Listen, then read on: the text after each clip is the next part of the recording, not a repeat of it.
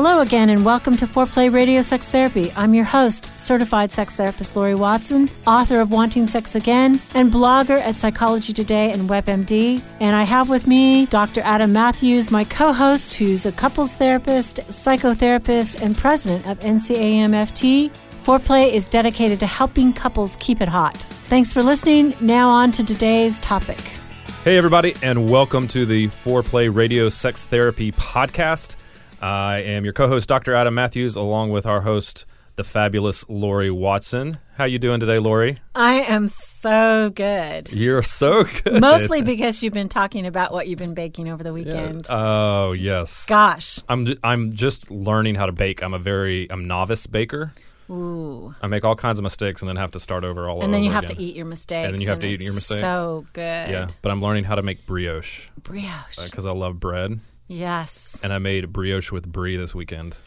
I didn't put enough brie in it. And tell what you did this morning with it, the leftovers. What did I do this morning with it? Oh, you can reheat it and then put some apricot jam on it or some any kind of jam, really. I love jam, too. Bread and jam. It is totally sinful. Totally sinful. No, it's heavenly. Oh, my gosh, all those carbs. It is perfect. It is perfect. That's one of the You're things. making me drool. That's one of the things me and my wife bonded over when we first started dating. Or brioche? Not baking, no, eating bread. Like croissants and cafes, right? Too fun. Too fun. And that's croissants and cappuccino. That's our thing. So, yeah, cappuccino. But we are talking today about that before marriage stage, the premarital phase of relationships, like when you know that's when you still eat bread, when you still eat bread, when you can still afford carbs. Listen, I am carb positive. I am carb positive. I just want you to know that. But when we started, that period of time when you're trying to decide if this is the person that you want to spend your life with, if you want to be married to, the person you want to be committed to. My wife had to go to a secluded cabin in Montana to decide whether I was going to be the one.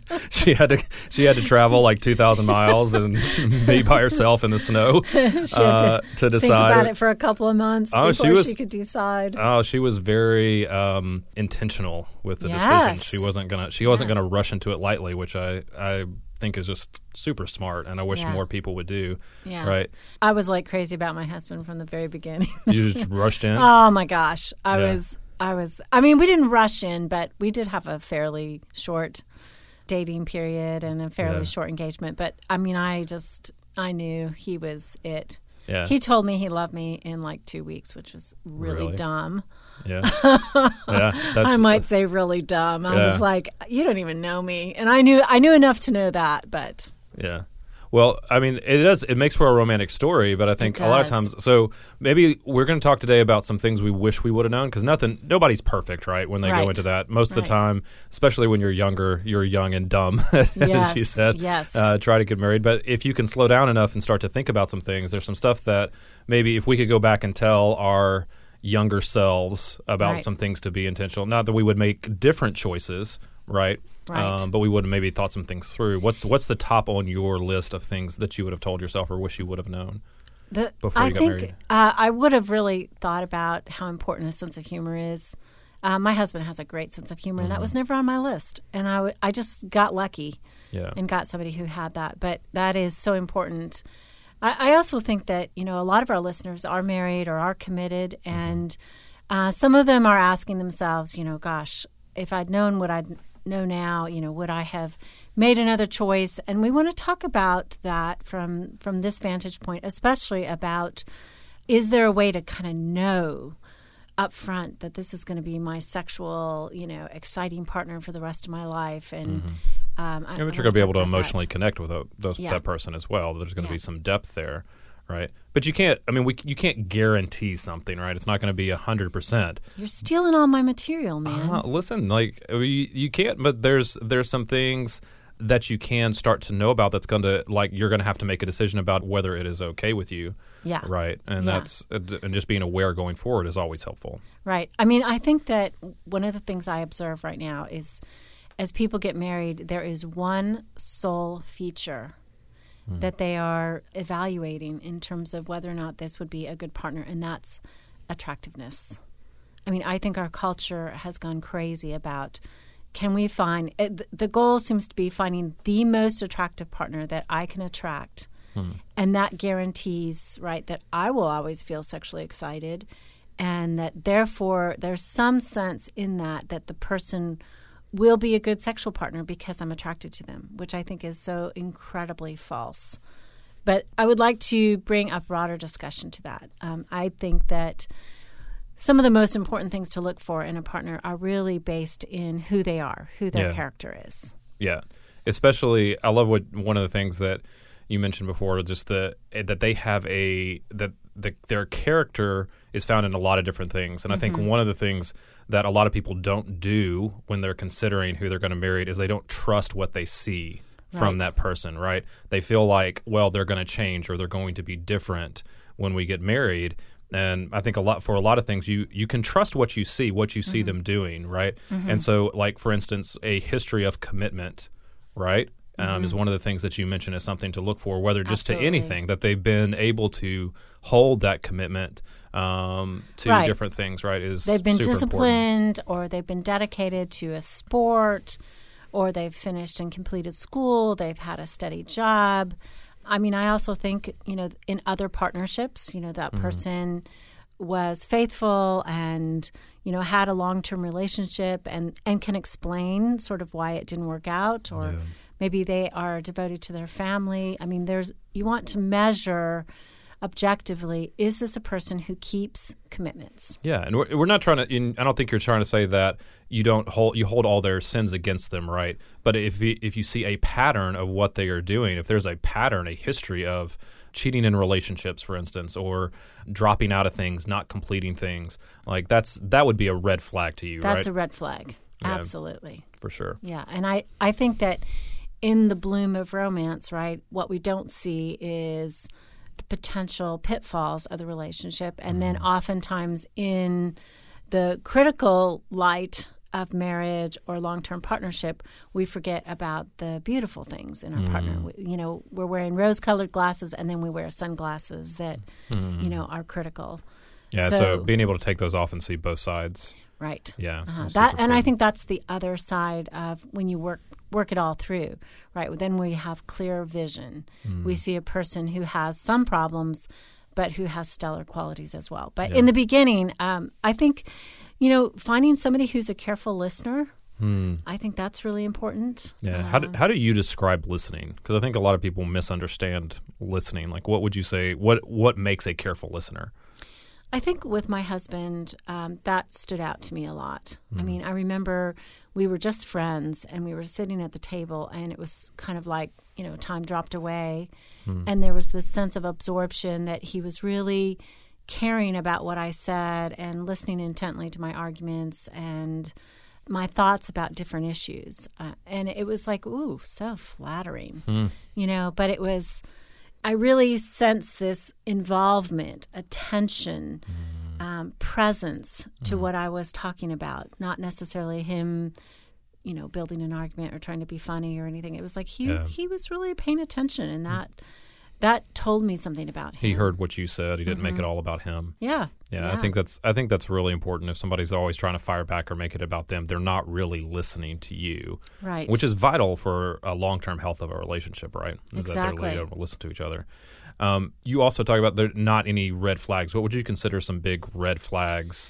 Well, certainly, just what you talked away. about, a pattern of relationships that have ended, with infidelity or addictions. I mean, certainly a person who is what we might call a dry drunk, right? Somebody who said, well, I used to be an alcoholic and I don't drink anymore. It's like, come on, that's not sober. Sober is somebody who has faced their addiction, who has worked a program, who is still working a program, who knows their vulnerability. That's different. Or consumer debt. Yeah.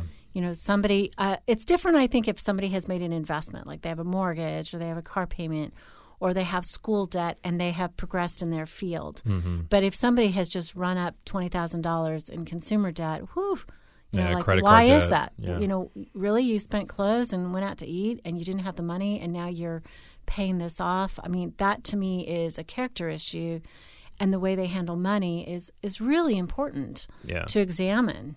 Yeah, I think with any of these things, if addictions especially, but also with debt, if somebody's not being upfront about their flaws and what the ways that they are recovering and actively working on these things, then those things are still raging on, right? Yeah. And I think people have to understand that they cannot save the other person, right, from these things. Especially addiction, I think, is like people try to think, well, again, it's going to be different, or I'm going to be able to fix them, or I'm going to be able to save them from this, or they just need somebody to love them. Yeah. Like, no, like that is not going to happen. Pay attention. And their addiction is going to become yours. Right. Their debt is going to become yours. Right. Any kind of possessiveness or jealousy that they distribute that turns into anger and rage, especially, like that's all going to become yours. And so being able to recognize those things and walk away is huge, right? I had a patient who told me that a guy she was dating, who was a great guy, he was a very skilled technician, and within a few dates, he was linked in somehow to her email. Like was examining her email, had figured it out or whatever. I'm like, nip that in the branch, man. Get rid of that guy. I mean, that kind of invasion. Nip that in the branch? That is way beyond the bud. That's way beyond the bud. Nip that in the branch. That's a sapling of a problem. Chop down that tree, man. Burn the stump. There is, to me, like when somebody's that invasive in an early relationship, and then, he had all kinds of issues like that kept developing, and it was like, this is a craziness. Or somebody who exhibits, I had another male patient whose female partner, was just doing crazy stuff, like showing up at his work. There was no call for it. He wasn't unfaithful, but she was just really suspicious. And that's the beginning of pathology. You really want to pay attention to that. That's things that are, if they're trying to control you, right? Controlling behavior is something that is just a huge red flag, I think, as well. The other thing you mentioned that I'm interested in that I haven't heard before is you mentioned to be careful of the pattern of one. What do you mean by the pattern of one? Okay, so oftentimes in a new relationship, what you see once is actually the beginning of a pattern. I hate to be so cut and dried and say you can never forgive somebody for one thing. But the reality is, right, in a new relationship, if you see your partner lose their temper, you see them treat a waitress badly, you see them talk badly to their family member, you see them talk down their friend, it is often the tip of the iceberg. And we have to, pay attention to that, because it's the beginning. You haven't known somebody long enough to see that it happens over and over and over again. So I often say pattern of one, like when a patient comes to see me and they're late their first session. First time. I know it's there's a resistance. There's an issue with this. It means something. And of course, I'm not a scolding parent about that. It's not that they're late. It's just that they're telling me something. And we have to be careful in relationships with people. If they do it once, right, there's a pattern that it often follows. So. Yeah, I think one of the things is, and that's what I tell people when they're moving really fast in a relationship, my only hesitancy is, have you had enough time to see that person's flaws come out? Oh, yeah. Have you seen to see that pattern of one develop? Did they do it again? Is it something that's consistent? Because we're all putting our best face forward, right, and trying to win over the person. So when we don't give that enough time, that's one of the things that becomes really difficult. Well, let's come back and we're going to talk about what to look for, the sexual characteristics for long-term compatibility, and kind of what to be on the lookout for. And we'll be right back. Okay. Foreplay Radio Sex Therapy.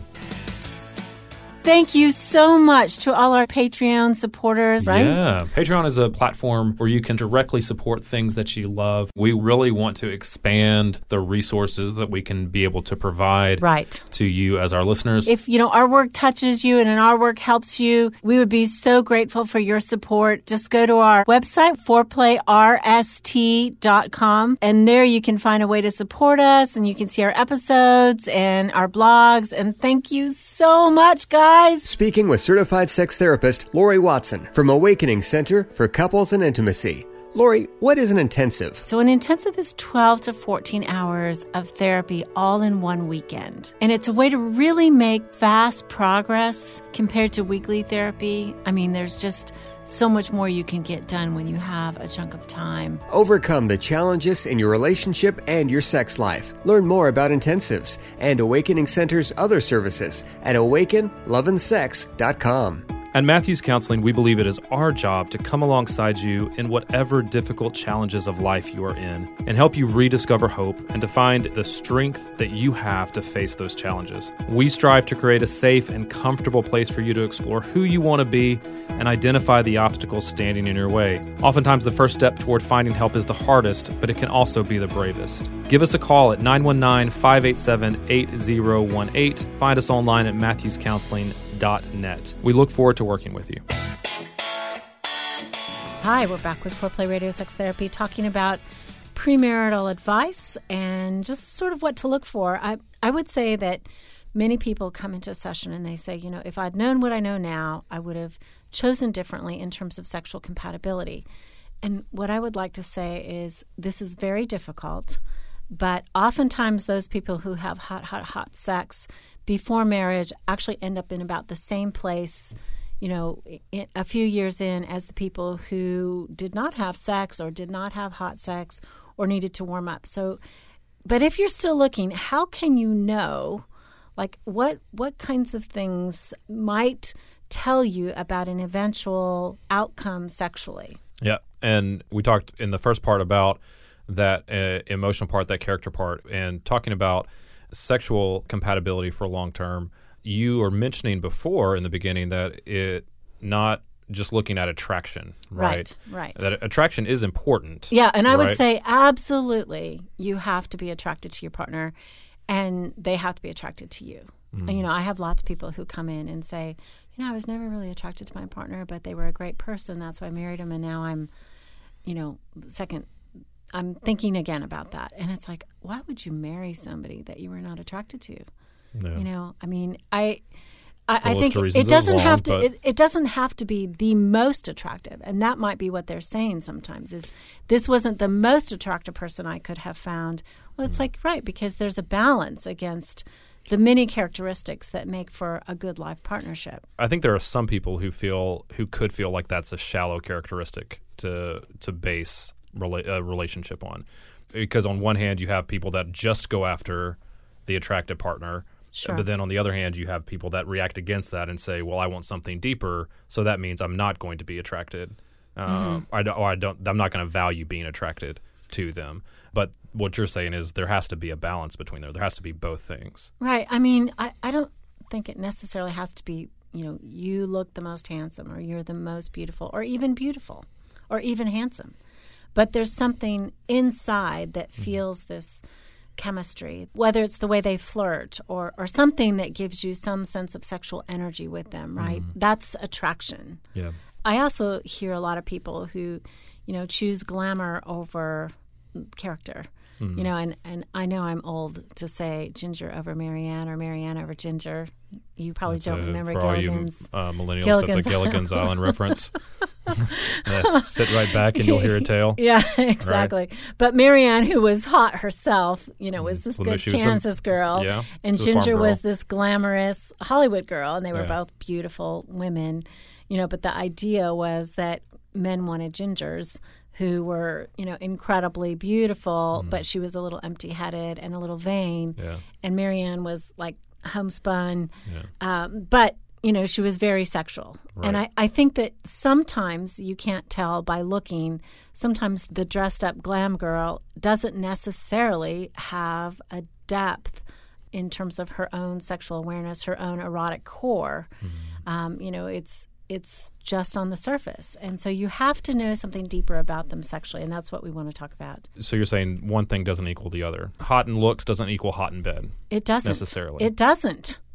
Not at all. For either gender. Yeah. I mean, a guy who's hot doesn't mean he's a great lover or patient or listens or is attentive. Right. Not at all. So you're looking for that energy that they bring, that sexual energy that they bring to the awareness of their own body, aware of their own sexuality, flirting, being playful, being touching, right? A desire there. My kids, when they were young, the Backstreet Boys, right, were big. and they were singing. There was this song, "If you want it to be good, girl, get yourself a bad boy." Do you remember that song? Yeah. Were your sons into Backstreet Boys? Oh yeah, they were. Yeah. I don't know that they would be. I can't wait to see their reaction when you put that out there to the world that they were super into Backstreet Boys. But they were like bipping around singing this song, and I said, what do you think they're singing about? And of course they were a little young; they didn't quite know. And I said, well, what they're saying is, if you want it to be good, get yourself somebody who's had lots of lovers. And they were like, oh. And I said, but actually, if you want it to be good, you want to be with a partner who deeply listens to you. Because it's that sense of care about the other that actually creates a good lover, not the experience. I mean, I have sat with certainly men and women who say, yeah, I had like 30 lovers before I got married, and I know what I'm doing. And it's like their partner is, no, you don't. You clearly don't. I mean, experience actually is not always the best teacher. Yeah. And that's why I have a lot of hope for people who don't have many partners or who come into the marriage, as their one and only, and that they can grow it. Yeah. So experience is different because it doesn't always lead to self-knowledge, right? To know what I want in bed or what I like, right? It doesn't always lead to that. But that's what one of the things that you want. And you don't just look for that sexually. You're looking for somebody who knows what they want inside and outside of the bedroom, right? And so, that's something you can see. That's something that's tangible, even without having sex. If somebody knows what they want, they're going to be able to ask for it clearly. Somebody who can represent themselves, right, and say, this is it. I also think that this generation, what's so tragic is sex is so visual with porn and the movies and every kind of media influence. The difficulty is, I think they enter sexual relationships performing versus knowing, right, and experiencing and feeling and being sensually involved. There's so much pressure, to perform and to be like whatever it is they're seeing. So many of them really, even though they've had multiple lovers, really don't know anything about themselves or even about their partners. Yeah. That, to me, is being comfortable in your own skin. If you're with somebody who is comfortable in their own skin, right, you kind of just know. Like, versus whether they're trying to put on a show or they're trying to act or they're trying to be something that they're not. Somebody that is comfortable in their own skin is relaxed. They know what they want, but they're also not forcing that on anybody else around them. Right. And that's some maturity. But you also want somebody, right, and you talk about that the other person is able to be responsive to you, right? Oh, yeah. I mean, I think that is pretty huge. Exactly. And I think as in so much as you want to be attracted to your partner, you want to make sure they're attracted to you too. That you have concrete evidence of that, through their open desire, through their asking, their initiation, all of that.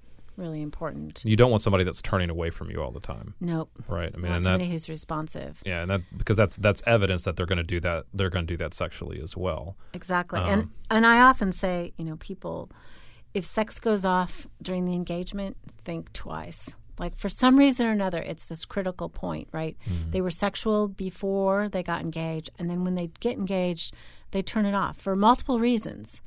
And to me, that is a huge red flag. Yeah. I think, just a quick aside soapbox, right? Engagement does not mean you're already married. It doesn't. Right? I have so many. I hear people talk about, like, they get engaged and then red flags present themselves and then they feel stuck. And I'm like, this is not the case. You can be engaged. You can call off engagements. It's hard. It's difficult. I was engaged. I was engaged and called it off. Me too. Were you? Yes. Oh my gosh. I was too. I want to know that story. Well, threw the ring in my face. So. Oh my gosh! But after I broke up with her, I didn't have a ring. That might tell you something. Oh yeah, you got engaged without a ring? I did. Oh, Lori. Yeah, I know. It was a problem. Yeah, my father said, "Lori, he's dumb." I should have listened much sooner, but eventually it got through my dumb head at that point. I don't know what it says about us that both of us were engaged. we got to talk about this, maybe. And I want to tell I wanted to tell my story of how I got together with my husband. Maybe another podcast. Yeah. Okay, so I think you should also find somebody who has a positive body image. How do you know they have a positive body image? How do they Well, I think you were talking about it. You were saying comfortable in their own skin, right? That they're not anxious about different areas of their body being touched. They enjoy they let loose. That they don't talk about it constantly, about, I got a diet. They're not flexing in the mirror all the time.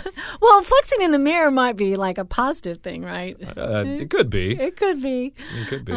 Or, they talk about and take care of their body with respect, so they eat well and they exercise and they do all that stuff. And Adam, though he's talking about brioche, I know that he actually exercises and eats well most of the time and all that. Most of the time. But it's like they have respect for their body. They don't denigrate it. And I think especially for women, right? This is key. This is the number one reason, or at least the number two reason I would say that women turn off to sex is actually they don't like their own body or they don't think their partner likes their body. And so they don't want it to be shown. It's just, there's a craziness. And that's in her head. Yeah. So I would definitely say be aware of that. But I think that there is huge pressure on men these days to be fit, have abs. Yeah. That's why I was saying when I was talking about flexing in the mirror, I'm talking about I'd see guys that are they're in the gym twice a day. They're in the gym like every day. They're taking tons of supplements. They're like, I think what I mean by that is that's where they are fixated on, right? Which means that that is an insecure body image, right? It's more of a narcissism is what you're talking about, and that they need the flattery because they don't have a sense of confidence about their body. Yeah, because when they lose that, when they're not able to maintain, they'll either neglect their partner or in their family to maintain that, or they'll lose that, and in both senses, it starts to be dangerous. Yeah, not good. So one of the things, if we're talking about premarital stuff, right? But one of the things that may happen, as we talked about in the beginning, is that if you're already married, you're already in a relationship, you may look at these things and go, well, I wish I would have known that. I missed the boat. But the thing is that there is still a way to work out of that, right? Right. And one of the things we're going to do is our next podcast is going to be about how to rekindle romance, like 10 steps, man, 10 practical things that you can do to bring some of this back if you didn't have this information before, which I think is really, really important. Because even though we wish we would have known all of this before, right, when we were dating our spouses, but it doesn't mean that you can't get that. You can't get that back, right? I really think the main thing that creates a good sexual relationship is still character.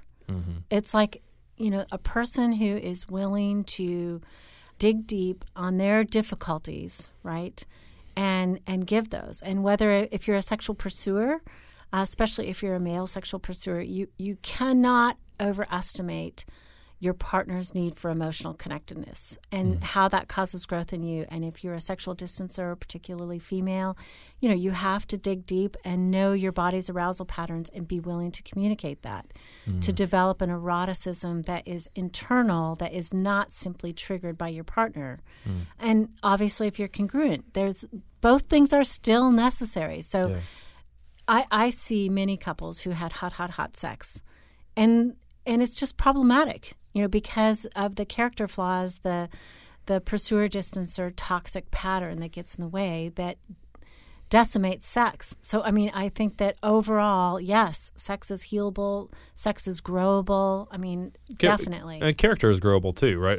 Right. That's the good news. Both of those things can be altered, can be built upon, can be healed. Yeah. And so I'm a different person than I was at the beginning of my marriage. Much more stable. Yeah. So am I, thank the Lord. If I was the same person I was 14 years ago, almost 15, that life would not be near as good if I was the exact same person. Right. So we can change, we can grow, we can be different. Yeah. Okay. Foreplay Radio Sex Therapy. You're listening to our premarital episode. Thanks for listening. You can now call in your questions to the Foreplay question voicemail. Dial 833-MY-4PLAY. That's 833-4-PLAY. And we'll use the questions for our mailbag episodes. Hey, help us stay on top here at Foreplay. We'd love it if you would subscribe and share it with your friends. And please take 1 sec and rate and review us. Thanks so much. All content is for entertainment purposes only and should not be considered as a substitute for therapy by a licensed clinician or as medical advice from a doctor.